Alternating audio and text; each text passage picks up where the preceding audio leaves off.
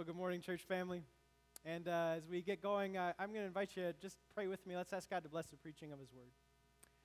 Heavenly Father, we're coming to see again the beauty of Jesus and His love for us. We ask you to work powerfully in these moments, in our hearts and in our souls. May the words of my mouth and the meditation of our hearts be acceptable in your sight, for you are our rock and our Redeemer. Amen. And happy belated Thanksgiving. And if your household is anything like mine, you may have asked the question, what are you thankful for? And what is that thing this Thanksgiving? For me, I saw many people thankful that Shark vacuum cleaners were on super sale. I went to Kohl's on Thursday, and they were flying out like hotcakes. I mean, it was just $100 for a Shark vacuum cleaner. For you, it might have been the food. I'm always curious, what's your favorite part of the meal? How many is it the turkey? How many would say the turkey? That is not a lot. Okay. How many mashed potatoes or other veggies? It's the whole veggie category. Okay, that's some. Surprising. How many would be the stuffing? That's where I'm located. Stuffing is it. And then finally the pie. Okay. Stuffing won out. All right, my people. See, I know there's a reason we're church family together. Anyway, but there's so many reasons to be thankful. And maybe it was just the family that has gathered. You know, you look at just the blessing of not doing life alone, and yes, they're imperfect, and yes, they can rub you the wrong way, and yet it's good that they're around that table. Or maybe it was just the free time. It is great to have days off of school and or work, to just have football on and have a tryptophan nap, you know, all that great stuff going on. Our family gathered on Thursday, and we went around and said what we were thankful for. And we were thankful for family. We were thankful for where we live. We had a chance to talk about a psalm, Psalm 136. It says, "Oh, give thanks to the Lord, for He is good. His love endures forever." I had a chance to sit with my daughters and speak into each one of their lives of things that I'm thankful God is doing and how the Spirit is using and working in their lives. I got a Thanksgiving gift for my wife. That was awesome, and a card. These are good things. Right now, there's a spirit of thankfulness. And it's appropriate, it's good, it's good discussion for the table. But unfortunately, it's only a day. For some of us, it's only 10 seconds when mom and dad prompts us to be thankful. It's only a little bit of time. And what I want to explore with you, because I do believe our whole lives are supposed to be about Thanksgiving, is this question: how do we get a won't stop, can't stop kind of praise? How can we praise God not just for a day, but for every day? In fact, if you're a follower of Jesus, and welcome, by the way, if you're not, you're welcome here. If you're a follower of Jesus, you know that it's His will. For He said, give thanks in all circumstances, for this is God's will for you in Christ Jesus. Give thanks even when your family's not getting along. Give thanks even though the turkey's like really dry, like we should have got Butterball, but we didn't. Give thanks even though my health isn't so good right now. Give thanks even though it doesn't seem like I have enough money. Give thanks in all of these circumstances. How do we get there? Can you relate to the struggle? Now, psychologists would even tell you that Thanksgiving is one of the best postures to have. In fact, they would say that if you're worried about your emotions, that if you have gratitude, it will lessen your depression and increase your happiness. They tell you that there are physical benefits of thankfulness, that those who are thankful will more naturally take care of themselves. It'll tell you that actually you might have more friends if you're grateful. So that's another way, to be thankful. Write thank you cards and appreciate those. You might expand your group.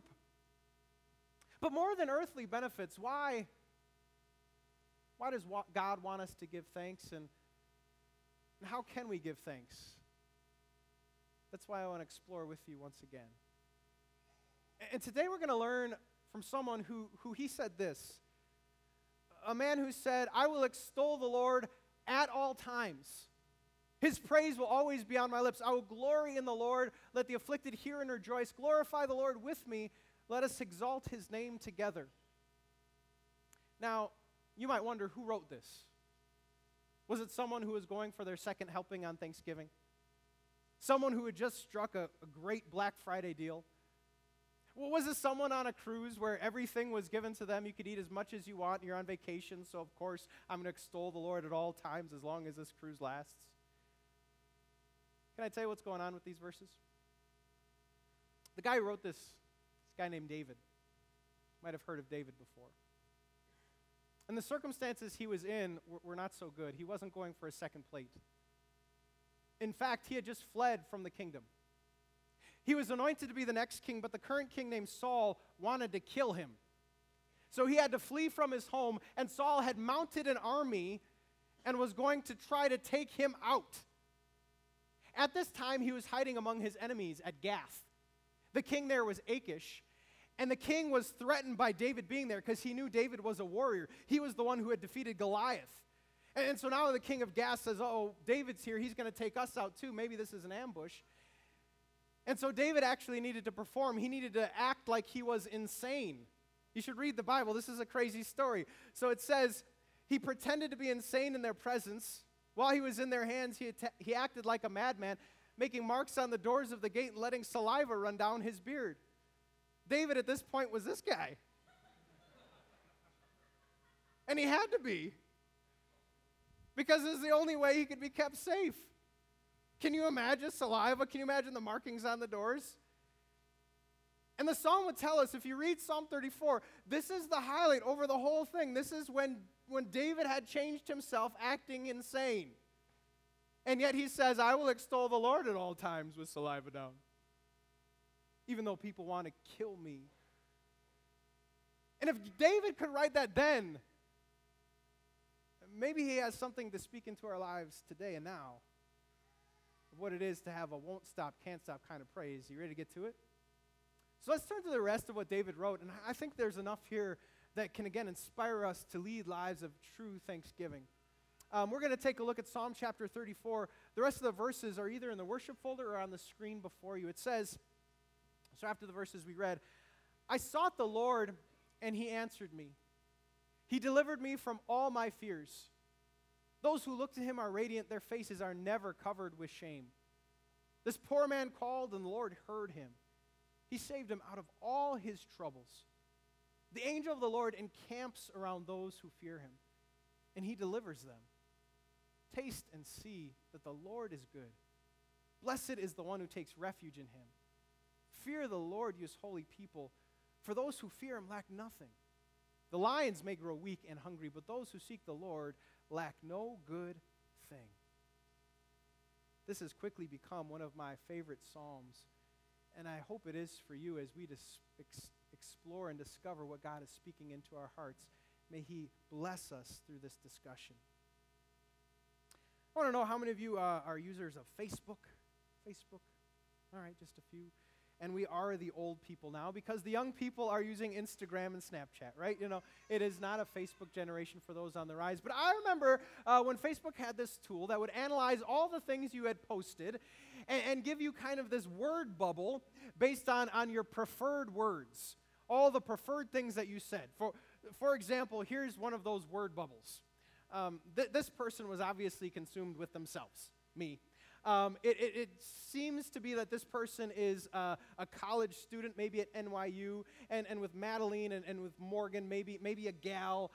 That's what I'm determining from this word bubble. See if you can see what this next guy is into. Here's a new word bubble. This is a guy who only used social media to post his training for what seems like the Chicago Marathon, right? That's all what he was consumed by. Do you remember having one of those word bubbles, generating and popping up what it was like? Well, I think it'd be interesting if there was another tool. What if there was a tool that analyzed the whole of your life and was able to determine where you put the most emphasis and most attention? What would that bubble look like? Now, for some, it might look like this. You got work, you got your spouse and kids, you got bacon. You got sleep and Netflix and worries about the economy. And look where God is. It'd be interesting to wonder how much time, attention, direction do we put on the things that are truly important? Back to the lesson. I wonder if you looked at David's life, what would be part of his emphasis and direction? He would have reason to put Saul there, or spears, or imminent death, or saliva running down my beard. All those things be consuming him. And yet David, when you look at this psalm, when you look at what's going on, if this tool is used on his life, this is what I believe it looked like. yet God, and more God, and even more God. And it consumed every other concern. It consumed his concern with Saul, or the king Achish, or spears, or saliva, or being king next. God was magnified, so much so that it crowded out everything else that could have been concerning him. And when he directs us to a won't stop, can't stop kind of praise, he says, this is what you need to do. In the psalm, he said, oh, magnify the Lord with me. Let us exalt his name together. And so if you want praise that will truly not stop, this is what we need to do. We need to make the activity of God bigger than the activity of anything else. But it's hard to do this, isn't it? It's uncommon. Because our world is noisy, isn't it? The world clamors for our attention for every other thing. You turn on the news and you wonder the state of the economy and interest rates are rising. You wonder about wildfires, natural disasters, shooting in Chicago. You wonder about political things. Or maybe you're concerned with family. And there's always the needs of the family. They're unrelenting. They're all the time. Maybe it's work and you have some things at work that will not be solved quickly or easily. There's so many other things that can crowd out the emphasis that God should play in our lives. And so I believe to get to a point of praise, I think the first thing we need to be real with is all the times we haven't followed the first commandment. Does anyone know the first commandment? You shall have no other gods. And how did Martin Luther explain this? You shall have no other gods. What does this mean? We should fear, love, and trust in God above all things. That when it came to your life, that God should be consuming so much other than anything else going on that everything seemed minuscule in comparison. But we struggle doing this, don't we? We let other things get in the way and loom larger than the activity of God. And today's a day of repenting over all the times and all the things that got in the way of God. So can I, friends, remind you of why God should loom the largest? He should loom the largest because there's no one who loves you more. Your spouse, your kids, your mom, they do not have the unconditional love that God has, for while we were sinners, Christ died for us. He should loom the largest because he gave you the greatest good. All the abundance you enjoyed, every good thing you were thankful for, they were gifts from the Father's hands. He should loom the largest because he is the way to true happiness. Someday we will see him face to face. We'll be enveloped with his love. And that same picture is ours now as he walks with us each day, making sure that we know his love. He is the strength of our heart and our portion forever. There's no one who gives us more happiness than God who walks with us. May he loom large. You know, if you're not a Christian, if you're just joining us, I would love to tell you you have the right to have these gifts. There's no one who loves you better. There's no one who's given you more. There is no greater path to happiness than when you follow God. So believe in him. Look to him. Cling to him. Let him crowd out every other thing. And you'll have a path for a won't stop, can't stop kind of praise. So in these moments that we consider together, I need to pick out a few of the things David was consuming his mind with. The activity of God, what was going on? And I wanted to know, do you have any evidence of angelic activity? Do you have any angel stories? It's a discussion we have in Starting Point, if you've ever seen a guardian angel or something going on that way. And I remember a story that came from my grandmother, where she was on an icy road, and she was going off the road, and she was supposed to hit this pole. She was headed straight for it, and she didn't turn the wheel. But the wheel turned, and she didn't hit the pole. I remember another story of someone who was broken down in the countryside about 40 years ago. There should have been no one around, but a stranger came out of nowhere, fixed the car, sent her on her way, and never saw that stranger again. Heard stories of missionaries in Africa where there was an imminent threat. Enemies wanted to get this missionary, but the people of God were praying. And out of nowhere, the missionaries fled because they had seen some other attackers, and what they had seen were not actual people, but angels. Reminds me of an Old Testament story. There's a story of a prophet named Elisha, where king of Aram and his whole army had surrounded Elisha, and they wanted to take him out. But Elisha saw angelic activity, and he informed his servant about it. Elisha prayed, "Open his eyes, Lord, so that they may see." And the Lord opened the servant's eyes. He looked, and he saw the hills full of horses and chariots of fire all around Elisha. You know, Jesus even talks about angelic activity. As he was going to give his life for us, Peter wanted to defend him. And he said, "Peter, you don't need to defend me. I can call down legions of angels that would be greater by far to protect me." What we learn, do you know that God is using angels to guard you, even right now? It's something that we remind our kids of. It's something that Scripture reminds us of. Sorry about that. That God will command his angels concerning us to guard us in all our ways. It's cool to think about such things when we're on the road. It's cool to think about such things when we go to work. God right now is protecting you. But as we turn to that verse, it didn't just say angels. It said, "the angel of the Lord." And I don't know what you know about Scripture, but the angel of the Lord is usually a reference to Jesus, the pre-incarnate Christ. That when he's talking about this activity, this is really Jesus who encircles us, who is like the force field around us to protect us from all evil. Jesus, the one who gave his life for you, is also the one protecting you, the one with you right now.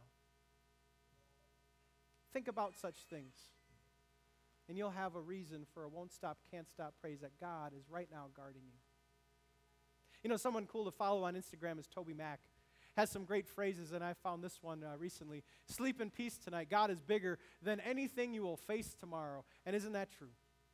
And it always has been. That angel who encircles you is big. He's got you in the palm of his hands. But there's more we can think of. And wouldn't you agree that as a people, we're often known for our failures and our successes? For example, I consider my tenure with the Chicago Cubs. They were for a long time known as the lovable, correct, until 2 years ago. And my favorite shirt is this one, the lovable winners. They changed their identity, right? I consider Coach Q. Coach Q, who had a great stretch with the Blackhawks, right? Known for being so good, has a bad year, and where is he now? We rise and we fall based on performance and perception. Do you know what I'm talking about? Maybe you have a company that treats you that way. It's not just what you have done, but what have you done for me lately. You rise and fall based on the performance that is going on and the perception of that. I remember for me, I struggled with this at an early age. I had my identity wrapped up in my performance, and my performance was in math. I was an obnoxious student who would count every 100% I got in math. I had a whole folder filled with 100%s, and I would just count them obnoxiously and show my classmates. That was bad. Anyway, and I remember this one time in 8th grade where I had over 100 problems to do, and I would double check and I would triple check because I needed that 100. But that night, I did not have enough time to double check and triple check 100 different problems. So I didn't know if I was going to get another 100%, and I don't know what that was going to do with my identity. I was so afraid of failure that I had an epic, ugly cry. I just broke down because I couldn't handle the pressure of not being good enough or not performing enough. And I'd love to tell you that has all been rooted out of me, that I am a completely different person. That it doesn't matter how well I perform or don't perform because I am just solid as an individual. But that is not true. Can anyone relate to my story? And that's why we need God. That's why what he does is so important that it needs to loom in our minds. I need to give you a verse, friends. The verse is this, that if you look to God, your face is radiant. Your face is never covered with shame. Because when you look to God, you see clearly That he doesn't love you based on your performance. In fact, he couldn't love you based on your performance because we're all sinners. There's nothing good in us. The only reason he loves you is because of Jesus' performance, what he did for you. That he defeated the devil, died in our place. He fought the battles we couldn't fight and win. And when you look to him, here's what he does. He restores your sense of right standing. And he does it constantly. As you come to church, as you look to him, you get refreshed with this idea that he loves me not because of my performance. He loves me because of grace. That's how we can have a won't stop, can't stop kind of praise. When we remember our right standing has nothing to do with our perception or performance. It has everything to do with Jesus. That's yours today. A gift from God. But there's more. God compares us to lions. And so I guess we got to look at lions a little bit today. There's one. Lions are known as kings of the jungle. Lions are known for being ferocious fighters. Those who are the predator and everything else is the prey. And yet God says, do you know your lot in life is better than a lion? Look at what verse 10 says. It says, the lions, even though they're the predators, even though they're kings of the jungle, they at times grow weak and hungry. They at times don't get it all right. Not so with you. Those who seek the Lord lack no good thing. You're better than lions in the economy of God. Do you know that God is ensuring you will not want? In fact, I can be a prophet. I can look into your life right now and tell you that as God goes with you and as you depend in him, there will never be a day that you don't have what you need. I can be so bold to say that. And the day that you don't have what you need is the day he calls you home to heaven. So that's a better day by far. Our lives are better than even lions. And maybe over Thanksgiving, you've seen all that God has provided. And you've said, taste and see, man, the Lord is good. What's your taste and see the Lord is good moment? I consider there's a member of this congregation, and I remember her getting her first car. And the family posted it on Facebook, and I'll never forget the expression of seeing that first car. That was a taste and see the Lord is good moment. I consider other people we've prayed for in this congregation who needed jobs or provision. And then God brought the job or brought the provision. And it was a taste and see the Lord is good moment. For me, it has to be the birth of the children. Both of those days were taste and see the Lord is good moments. What's yours? Our God is so good ensuring us that we're not going to want, that we can taste and see he truly is good. But I got to close with my favorite thought. And to build up my favorite thought, I need to tell you of when I was on top of the world. There was a moment in 6th grade where when it came to dodgeball, no one could touch this guy. It is a period of my life that has never happened since, and it didn't come before. But for the 4 weeks that dodgeball was the emphasis in Phi Ed, I was like Neo in the Matrix. I am kidding you not. I knew when every ball was coming. I knew how to swerve and swarm. And everyone kind of knew that if I was on the team, we were going to win. It was just going to happen. And it was incredible, the insight. Now, the reason I tell you this story is because there's a lot to dodge in life, isn't there? There are things that want to take us out all the time. In fact, you might have come in here with a lot of fears, and you're like, Pastor, these fears are not dodgeballs, they're real. So let me upgrade it. Maybe they're like these. They're like arrows. And Pastor, you don't know. I have concerns over what's going to happen in the company, and I have legitimate concerns over this relationship and legitimate concerns over what's happening in the future. And have you ever been so concerned that like it almost like is like crippling? Yeah, has anyone ever been there? Or so fearful that it almost like led you to spasm and like be weirded out and things were happening to your body that was just like, something's going to happen. But you know what I love about this psalm? is that you get to be 6th grade Dustin Bloomer in dodgeball. That's what it says. You got to take on the spirit of Neo, and no matter what's going on, it's going to slow down, and you're going to groove past. That's what Scripture says. For David, he said, when it comes to God and his deliverance, he doesn't just deliver me from some of those arrows and from some of those dodgeballs, but my favorite word in all of this was all. That none of them got him. In fact, let me tell you about David's life. Goliath didn't kill him. Saul didn't kill him. The Philistines didn't kill him. Achish didn't kill him. None of those guys killed him. You know how David died? Old age. After a guy who was the warrior king, where many spears and many arrows were going to get him. And David says, no. I was delivered from all. You have the same today. I don't know what you came in here fearing. I don't know what cripples you. But I know it's something, and I just want to tell you once again, all. Each one of them. God will either change your circumstance or give you the strength and the heart to get past it, but I want to tell you all. And that we win. We win in the end, and we win right now. Because he works everything out for our good. When you consider this, God's activity, I believe it can lead you to a won't stop, can't stop kind of praise. May you remember that God is bigger and larger and greater than anything in your life right now. And now let me pray for you. Let's pray together. Heavenly Father, it's easy to preach on praise and to point out reason for thanksgiving. It's going to be hard on Monday morning and Tuesday morning to do it.